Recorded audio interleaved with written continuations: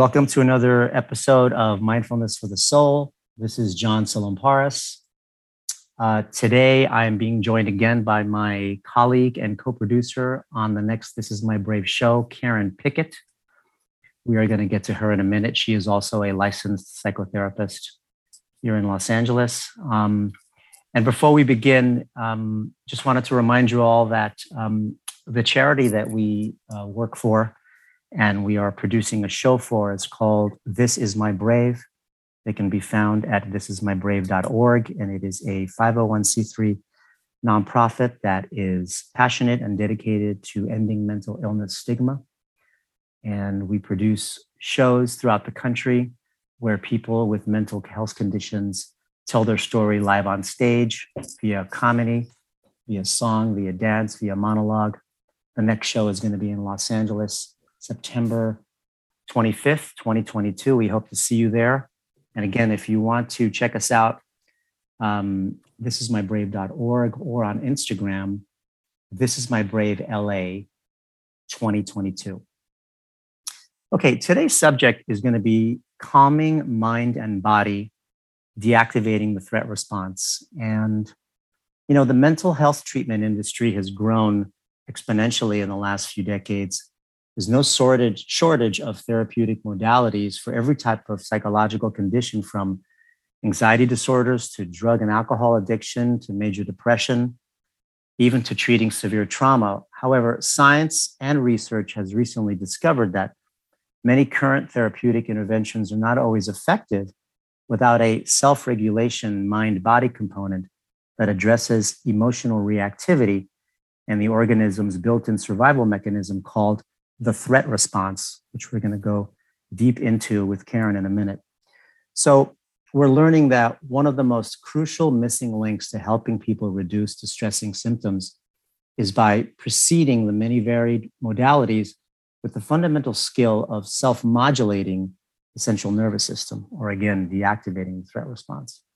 So without addressing the body's threat response, the body continues to dysregulate because people previously exposed to therapeutic interventions that only address thoughts and feelings haven't gotten there yet. So because all forms of emotional trauma get encoded in the senses and not in conscious memory, our sympathetic nervous system stays in threat response often when we are startled that easily. So just to define it, what is self-regulation? Self-regulation is the ability to manage disruptive emotions and impulses and be able to soothe and calm the body's reaction to stress by self-modulating effective sensory and somatic responses. Self-regulation is also the ability to interrupt the threat response while fully engaged in activities of daily living. And again, the threat response is whatever prevents you from getting hit by a car, whatever makes you go to the doctor when you feel sick. The threat response is there to protect you, and it's been there through the millennia, and it has its purpose. But because we live in a different world than our cave-dwelling ancestors, we have to find ways to modulate it. So I want to introduce Karen Pickett, or actually, she's going to introduce herself, and she's going to join in the conversation. So Karen, please introduce yourself. Hi, John. This is Karen Pickett. I'm a licensed psychotherapist here in Los Angeles and co-producer of This Is My Brave show coming up in September, as John mentioned. Great to be here today. Thank you for being here with me. And so Karen and I both work with severe anxiety disorders, phobias, panic disorder, OCD, trauma, and we use a lot of the same techniques, but everybody does it in their own way and puts their own twist on it. And I know Karen has had a lot of success working with people that suffer from anxiety and especially panic disorder, which is the most relatable to this. So Karen, you know, I know I'm preaching to the choir here. You know about self-regulation, you know about, you know, the anatomy of what happens when someone gets really, really anxious. But you mentioned that you work a lot with somatic intervention, relaxation, and breathing. Tell us some of the techniques that you use and that are the most effective. Yeah, well, first, I just wanted to say a little bit about the threat response. As you were talking about, that it is a part of the survival mechanism, and I think that it is it's something that maybe hasn't been discussed enough. So great you've thought of it for this podcast, because it doesn't have to be just related to trauma. What I guess what most of us think of as trauma. um, the threat response can be going off, sort of underneath the surface when someone is experiencing any kind of anxiety, whether it's a panic attack, OCD, etc. Right? I mean, do you Yes. agree? And I should have Yeah. been clear about that. We're talking about any kind of emotional discomfort, basically with having extreme fear, anxiety, excessive worry. That is still the amygdala, the fear center in the brain, shifting into threat response. So it could be, I just got broken up by somebody, or I lost a parent, or I'm worried about the pandemic, or I'm worried about a final tomorrow in school. Anything that stirs up that fear and threat response. Right. And certainly I'm tired of the pandemic and here's another variant and oh my Mhm. goodness, so we've all been in this state of hyperarousal for 2 years, and so I think pretty much everybody could relate to this or could benefit from knowing about this.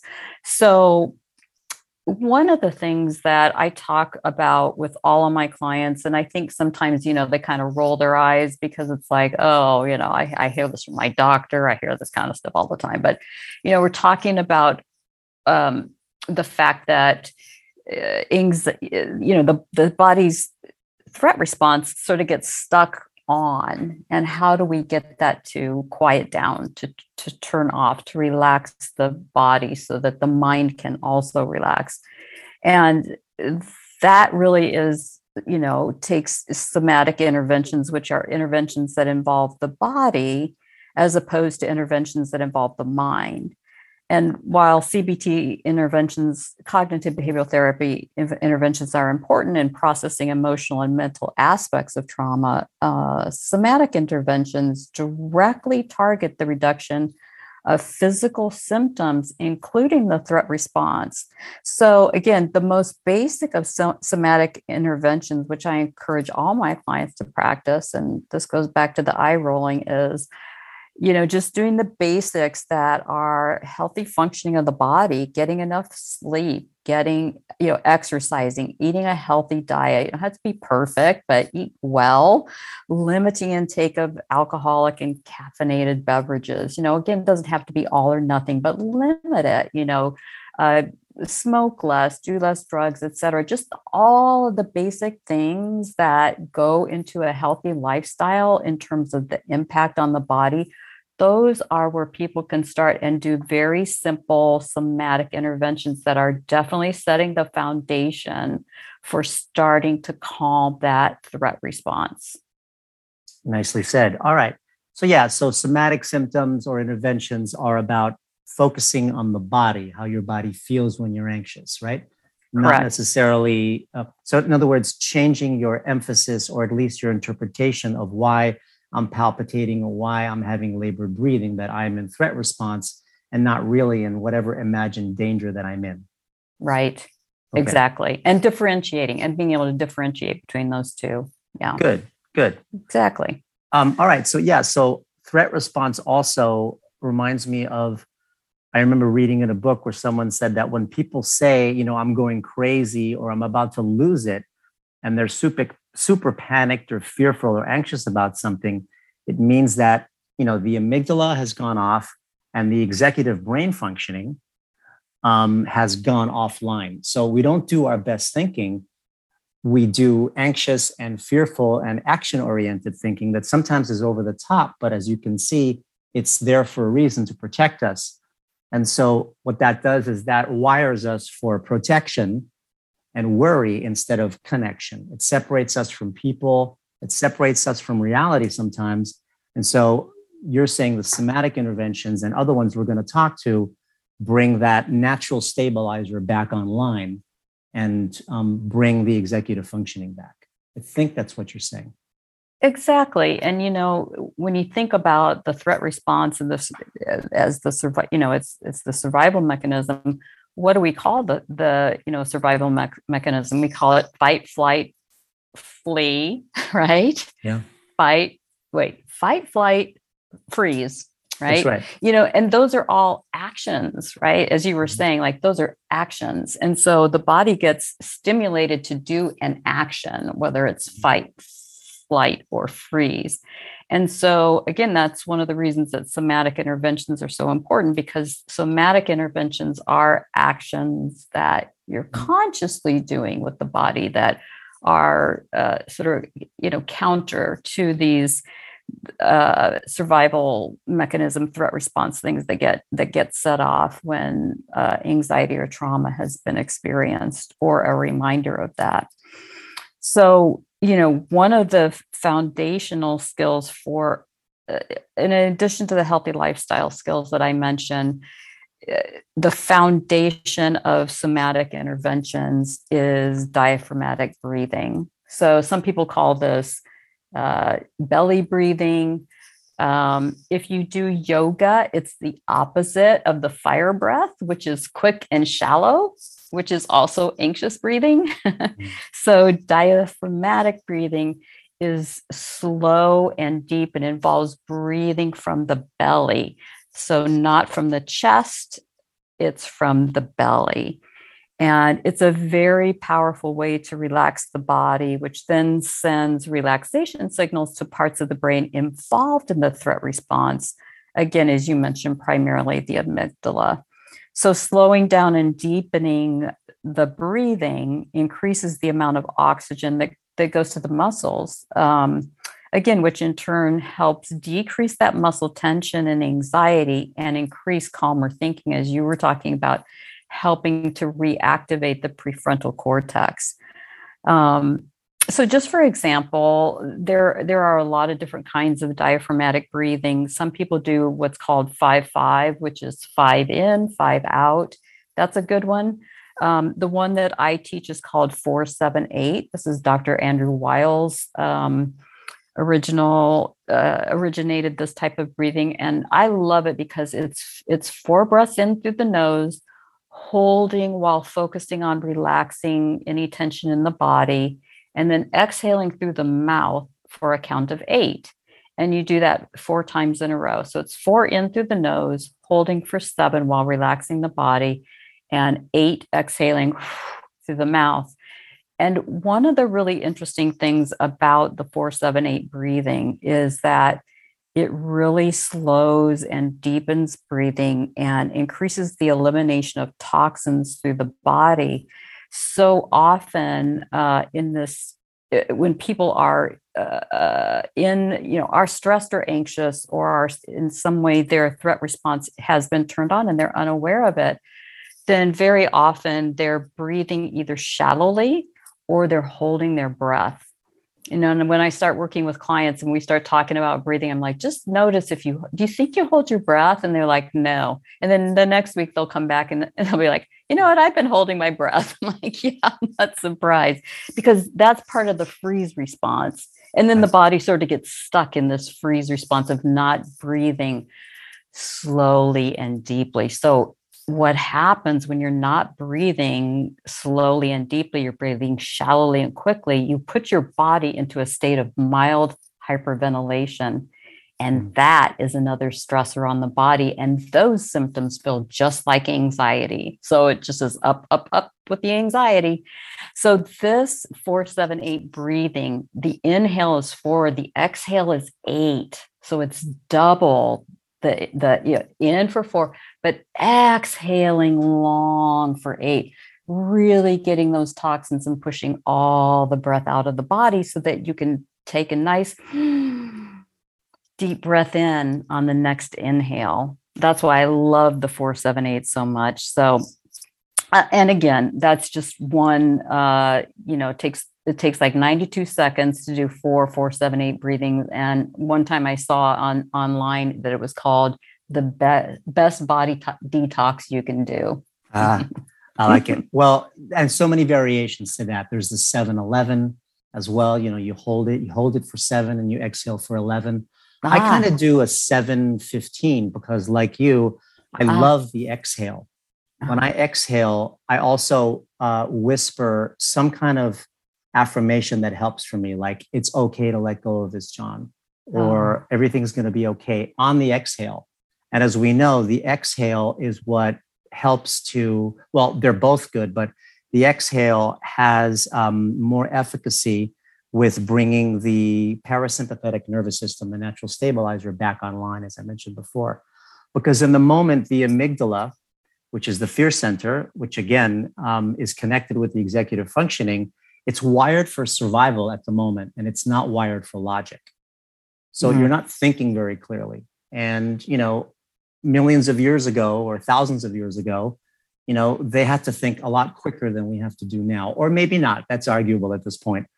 But the other thing I wanted to mention is, and I want to get a quote I want to read you a quote from a very good book about what we're talking about, but it's primarily about trauma, but it's very relatable. It's called The Body Keeps the Score by Bessel van der Kolk. Mhm. And what he says is that we now know that panic symptoms are maintained largely because the individual develops a fear of the bodily sensations associated with panic attacks. The attack may be triggered by something he or she knows is irrational, but fear of the sensations keeps them escalating into full body emergency. So when people say I was scared stiff or I was frozen in fear, we are learning that it's not so much the context anymore that they're afraid of, but it's, as you mentioned, the bodily sensations that are making them so uncomfortable. So, hence, by focusing on the body more, it actually helps to reduce, as you just described. So, yeah, I mean, I remember when I used to have panic attacks, my God, it felt so unsettling to me that I had like a panic hangover afterwards because my heart pumping the way that it was, my lungs pumping the way that they were, made me so uncomfortable and made me so tired afterwards that I would do anything not to ever feel that way again. So it's important to look at how it's really so much about our fear of these bodily sensations and how we can help to habituate to those thoughts a little bit better. And that's why that quote is so great. So, again, less about the context and more about how I'm feeling. And hence, I can initiate self regulation. And again, it doesn't have to be something incredibly adverse in our lives. It doesn't have to be something, absolutely catastrophic in our lives. It can be small things.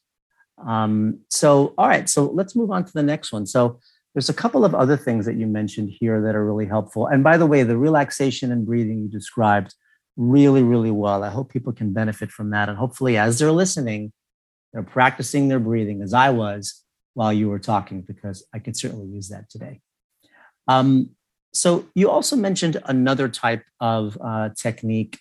Well, you mentioned ACT type of therapy, but we also talked about mindfulness practices. Any others like that you'd like to talk about? Grounding techniques.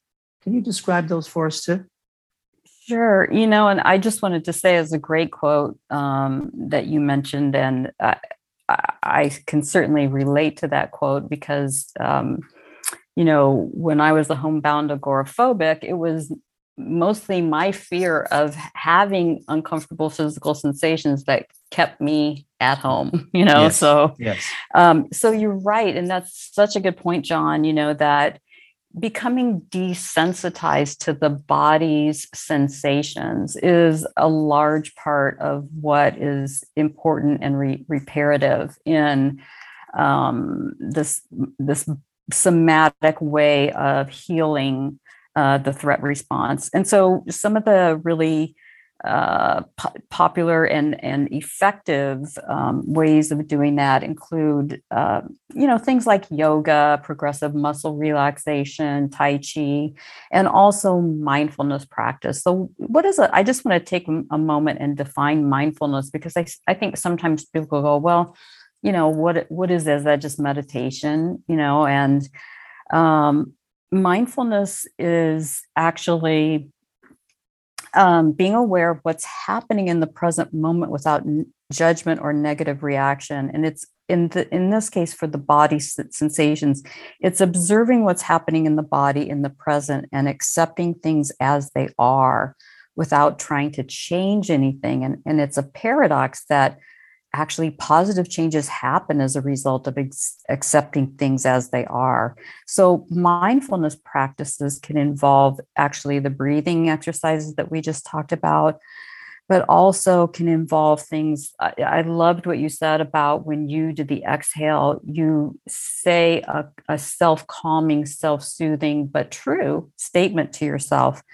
And grounding techniques are an example of mindfulness techniques where one becomes very conscious and attuned to what is happening in the present moment and just accepting it as it is. And also affirming the truth. So saying something like, right here, right now, all is well and I am safe. That's a grounding exercise that brings a person into the present moment and affirms that nothing bad is happening now, even though the threat response may be making me feel anxious and disturbed. I can soothe that by telling myself, okay, that's going off, but you know what? There's no threat right now. I look around, there's no threat. And that, just like saying that to yourself, helps to start soothing and calming the body. But can I just say too, and that's really great to hear too, because remember, if the mind is wired or the amygdala is wired for survival and not logic, then since logic goes out the window, we're not thinking clearly. And so we immediately start believing our thoughts as reality. And mindfulness helps you separate the thoughts from what you're thinking to, I'm just having thoughts because I have an anxiety disorder, or I'm really about to die. There's a huge difference between the two. And that's a big part of the desensitizing, which is using the mind as well. But I know we're talking about body, but the mind part follows when the body starts to do that as well. If you learn how to bring your body sensations down, the mind will follow. Exactly. And, if you learn, as you were saying, like that, we can't ignore the mind's part of this. If you can use your mind to help also relax the body, then, by saying something self-soothing or calming, then that's very important as well. And certainly, a mindfulness practice that we can't overlook is meditation. Whether it's a guided meditation, a calming visualization, or just even a quiet self-guided meditation. There's been so much research, and I think this is one of the reasons there's so many apps on a phone now for listening, for doing meditations, because it works. Yes, they make money, but yes, it works. And scientific research has validated the effectiveness of mindfulness practices on improving psychological well-being, improving mood, decreasing anxiety, but also physical health, for instance, including reducing heart disease, decreasing cognitive decline, improving the immune response. So, the mindfulness does include that mind-body connection, and being mindful, developing a mindfulness practice is maybe you spend even 5 minutes a day meditating. Like I tell my clients, like, hey, if you're doing 5 minutes a day, but you're doing it every day in, a month, 2 months, 3 months, you're going to be noticing the exponential positive effects of that. So, Right. Start out small, but keep going, because the effects on the body is you're teaching your body to quiet down and for you to just be present. And like you were mentioning, to notice, oh, I just felt a heart palpitation. And my thought is, oh my God, what if I'm having a heart attack, right? And so when you're in a calm space where, again, that executive functioning is online, even though the amygdala flares up with, oh my God, what if I'm having a heart attack? The logical mind can go, no, it's just noticed I was just having a heart palpitation. And I just noticed that was a thought, a fear-based thought. What if I'm having a heart attack? But I've had heart palpitations before. This is no big deal. breathe in, breathe out, let that go. Yeah. There's such a big difference between, wow, I'm stuck in threat response and I've been here for about an hour. Big difference between that and my life is over. Or the pandemic is going to, make the US government crash. All of that stuff. Huge difference. Another good definition from the Mayo Clinic about what mindfulness is the practice of purposefully focusing our attention on the awareness of the present moment as it relates to our thoughts, feelings, and sensations in our body and in our sense of the environment around us. And then another quote, not by the Mayo Clinic, is mindfulness is the capacity to identify and observe negative thoughts and feelings in the here and now by responding to them more reflectively instead of reactively. Remember, reflectively instead of reactively. It doesn't suggest that discomfort is a good thing. It just says that it just simply is. But again, the discussion today is about getting the body to catch up to the mind. I'm sorry, to get the body first to calm down so that the mind can catch up, because we're noticing that the mind shift is not enough unless you can get the body deactivated. And also getting back to meditation, a lot of my patients and me as well, we balk at meditation because some people say, I don't want to be thinking about my negative thoughts so much, or I don't like quiet moments because quiet moments bring out more, over magnification of those negative thoughts. So I say 3 minutes in the morning, 3 minutes in the afternoon, and 3 minutes in the evening of just doing the diaphragmatic breathing, whether it's 7-11 or the 4-7-9, that's a meditation in itself. And if your mind wanders, just bring your mind back. And you can even do what's called sensory perception. I will say, notice, the ground under your feet, notice the chair under your butt, notice what you're hearing, what you're smelling, and your mind wanders, and then just non-judgmentally bring it back. 3 minutes, 3 times a day. That is not a lot. It's so easy to do. And that will generally bring the central nervous system down, because if you look up trauma and emotional trauma, the definition is when your sense of safety and security is compromised. But in reality, many times, as we know, people's sense of safety and security is not compromised, but their negative thoughts make it seem like they are. So we have to help bring the body back online by obviously rationalizing these things, but also to calm the palpitations and to calm the labored breathing. Exactly. And one of my favorite grounding techniques, as you were just describing, sort of those, breathing and noticing the body, noticing your butt in the chair, your feet on the floor, is I love to have my clients close their eyes and just notice 5 things they hear. And it's just so, because the eyes are closed, there's no stimulation coming in visually. And you're really just paying attention, like I can hear my refrigerator humming. I can hear a door close outside. I can hear a bird chirping. It's like, and I love to do that because I just open my eyes. I feel so relaxed. Yeah. Another technique that I use, and there's tons of books on this too, is progressive muscle relaxation. So if you literally take both your fists and you tighten them really, really hard for 30 seconds until it starts to feel a little annoying, your mind has been drawn to your fists. And then once you let go, it feels so good to let go because you've been tightening for 30 seconds that for the 5 seconds that you did that, for the 5 seconds after you let go of your tightening fist, your mind has shifted and actually feels nice.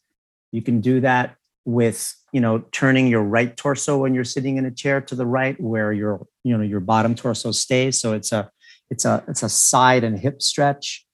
You can do it by lifting your arms in the air. You can do it by lifting your feet up and down, and you can do it with your legs. So it's tensing muscles, focusing on them, and then letting go of the tension and focusing on it. That not only relaxes the muscles, but it also takes your mind elsewhere, because typically the mind cannot be in 2 places at once. Right. So I have people do that with me, Now I say you can do that in a board meeting. You can do that, Mm-hmm. when you're driving your car. You can do that Mm-hmm. anywhere. Just Exactly. immediately get your mind to focus on your body. And what a great metaphor for letting go, right? Yeah, You that's right. tense and then let go. That's right. That's right. Yeah, I mean, if you do those things for 30 seconds, it's kind of like, ow, my ankle hurts now. But then once you let it go, it's like, it feels kind of nice. Okay, so what other part of the body can I do this with? And you just move around to your body, and that helps the process. Yeah. Okay, you also mentioned ACT, A-C-T. Why don't you tell us a little bit about that? Yeah, great. I was just going to ask you had a few minutes to chat about that, because acceptance and commitment therapy is sort of the third generation of cognitive behavioral therapy. And it has taken mindfulness-based concepts and incorporated them into cognitive behavioral therapy. And I love ACT. It's been hugely transformational in my own life, and I find that it works really well with my clients. They usually love it as well. And one of the things that differentiates ACT and that relates to what we're talking about today is that the goal of ACT, as I'm just blanking on his name, but Stephen Hayes, who's the founder of ACT, says, and I did a workshop with him once, and he was like, the goal, he had on these corduroy pants, and he's like, the goal is not to feel better. The goal is to, and he was like rubbing his hands on the corduroy. The goal is to feel everything better, be a more engaged human being, be allow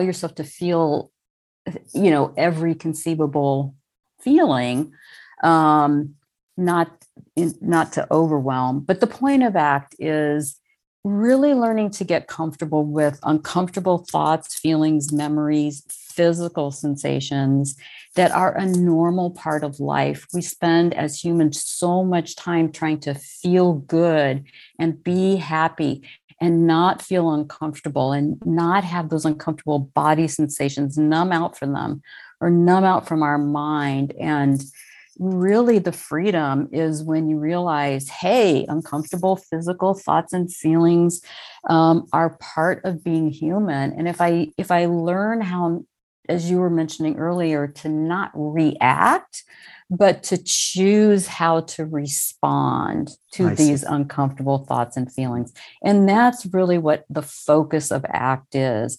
And again, it's this incredible paradox where when you start letting go of trying to control everything, guess what? Your life becomes so much better.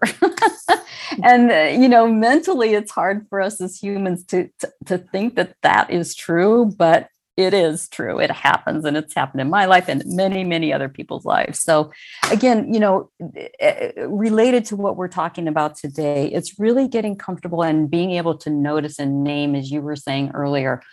Oh, okay. I'm noticing that, I had this twinge in my stomach, Oh, and I'm noticing I'm having the thought that maybe it's appendicitis. And I'm noticing I'm having the thought that, oh, no, it's probably just something I ate earlier. And so I can just take a deep breath now and just move on from that. Not start spiraling out in all these anxious thoughts about what's wrong with my stomach and therefore making the stomach hurt even more and getting into that whole vicious, downward, black hole, rabbit hole. So I love ACT and its emphasis on mindfulness techniques, as we were discussing earlier, and incorporating those again into also the cognitive behavioral therapy, the work with thoughts and feelings. Good. I like the choice to work through that. All of this is hard work. If it was easy work, you and I wouldn't have a job, and there wouldn't be all of this great information, data, and therapy out there. But you're right. I think that all of us are very attached and have an aversion to, all of us have an aversion to discomfort. And we are all attached to feeling good. And we all want guarantees, and nobody likes uncertainty. So when I tell people, I'd like to help you develop a different relationship with discomfort, most of the time I get, what? Or, John, take a hike, buddy, because I'm here for you to make the discomfort go away.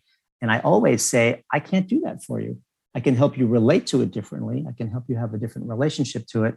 I can help you respond to it differently. But I can't make it go away. And if you do learn how to make it go away, please tell me. Please let me know how to do it, because I'll do it with you. But we don't have a pill for that yet. We have antidepressants, we have anti-anxiety medications. But as we know, those just take the edge off. Those help us cope a little bit better, but it's not going to make the discomfort go away, because life is how it is. And, unless we want to both live in a closet and they can feed us food under the door, there's really no way to be free of that. So, all right, I like this ACT thing. It's kind of a new twist. It is a little paradoxical, but it's a new twist to it, because I don't think a lot of people know a lot about that. I think everyone comes with, again, the bias or the commitment to help make them feel better immediately. And of course, that is our job. And most of the time, we are pretty successful with helping them manage it better. But again, to make it extinct is a different story. Yeah, that's called death. Well, and we just want life. Yeah, exactly. A more fulfilling, engaging life. And just one other thing about ACT is that when you take the energy, when a person takes the energy that they've been spending sort of whinging and being upset about the fact that they have uncomfortable physical sensations, you take that energy, which is called struggling with what is, and you just move into acceptance. You let all that energy of struggling go, and your suffering immediately goes down, because struggling, there's suffering, and then struggling. Struggling doubles your suffering. If you let go of the struggling and just go, okay, this is what's happening. How can I deal with it? You've immediately cut your suffering in half. And I always tell my clients, that's not to say, if you're walking down a street and a piano is about to fall on you from a 10-story building, you don't just stand there and go, look at that piano falling on me. It's like, no, you do reasonable things, you get out of the way. But, things we can't control, as you were talking about, I twisted my wrist, or I've got an upset stomach, or I've got a migraine, or whatever. Like, yeah, you do what you can for that. But if you're pissed and angry and upset that you have to deal with this, you're just adding to your suffering. And that's a big part of the focus of ACT, is stop the suffering and put that energy somewhere that's helpful and useful to you. Yeah. And we know that emotional distress, anxiety, fear, sometimes trauma too, we know it short circuits the brain and hijacks it to abnormal levels. We know that. It's like fear on steroids. Yeah. We know how bad this can get. We know that there's hyperarousal. And, and as I mentioned before, we also know that this separates people from other people. They hide more, they isolate more, hence the protection instead of connection. So, what I hope people will take away from this is that try to get into the conversation in your head. Try to start using the language of, when I feel uncomfortable, I'm in threat response. And it's my job for the next 5 or 10 minutes to find ways to use the grounding techniques, to commit to the ACT theory, to use the relaxation breathing exercises, to also use the progressive muscle relaxation, and to focus on the somatics of your body, which is, oh my God, what's happening to my lungs and what's happening to my heart? And my mind is spinning and I'm sweating and I feel like I have to get outside. So there's just so much more compassion and so much more, it's so much more humanistic to start looking at yourself as somebody that's stuck in threat response because for whatever reason, your executive brain function has gone offline. And all you have to do is try to bring that back. It's not about trying to fix the world at that moment. It's not about, oh my God, I got to get a new job, or oh my God, I got to move to another city. No, in that moment, for the next 5 minutes, can you let go of the control of needing to fix whatever you're trying to fix, unless it's a piano falling on your head, and just get into the somatic experience of what's going on. That's being mindful. Relax the body. Relax the body. That's being mindful. And that is also giving yourself the best shot at finding ways to do this alone, because not alone, but without all of these other types of interventions. Because, as you know, a lot of people are very averse to medications, although I'm not. I think that if medications are indicated here, it's important to take them so that you can get your life back. Yeah. But I know people gain a lot of confidence when they themselves learn how to deactivate the threat response on their own. And they go, oh my God, I did that by myself. It was a really, really tough 15 minutes there, or maybe a tough 30 minutes, but you know what? I did it. And so if I can do that now, I may be able to do that again. And then that's where the rubber meets the road. That's where you start to build a lot of self-regulation skills, which is exactly what we're talking about. Well said. So we've covered a lot of ground, and there's so much more we could cover. There are so many other angles, but because we are a limited podcast, we're probably going to start wrapping it up here. So again, you can find me or ask me questions or send me an email. I'm at johnsilimparis.com. If you have questions for Karen, you can reach her at karenpickett.com, or is it karenpickettmft.com? It's karenpickett.com. Okay, but we both have it with just our names. Please think about yourself more, not just in needing to decatastrophize or de-escalate your thoughts, but try to see it more, or in addition to, with somatic experience and deactivating the threat response. So, Karen, thank you for being with me yet again. A pleasure. Appreciate you having you always. In a few weeks, we are going to do another podcast that's going to be about spirituality and psychotherapy. Karen is going to join me again. And that's always an interesting subject, because I think there's a lot of confusion with the two. The two don't have to be exclusive. They can work together. And we're going to talk about how to do that, because I know spirituality is very important for most people in the world. So that's it. And check us out again with our 501c3 nonprofit, This Is My Brave, at thisismybrave.org. Thanks for listening to another episode of Mindfulness for the Soul. This is John Silimparis. Take good care.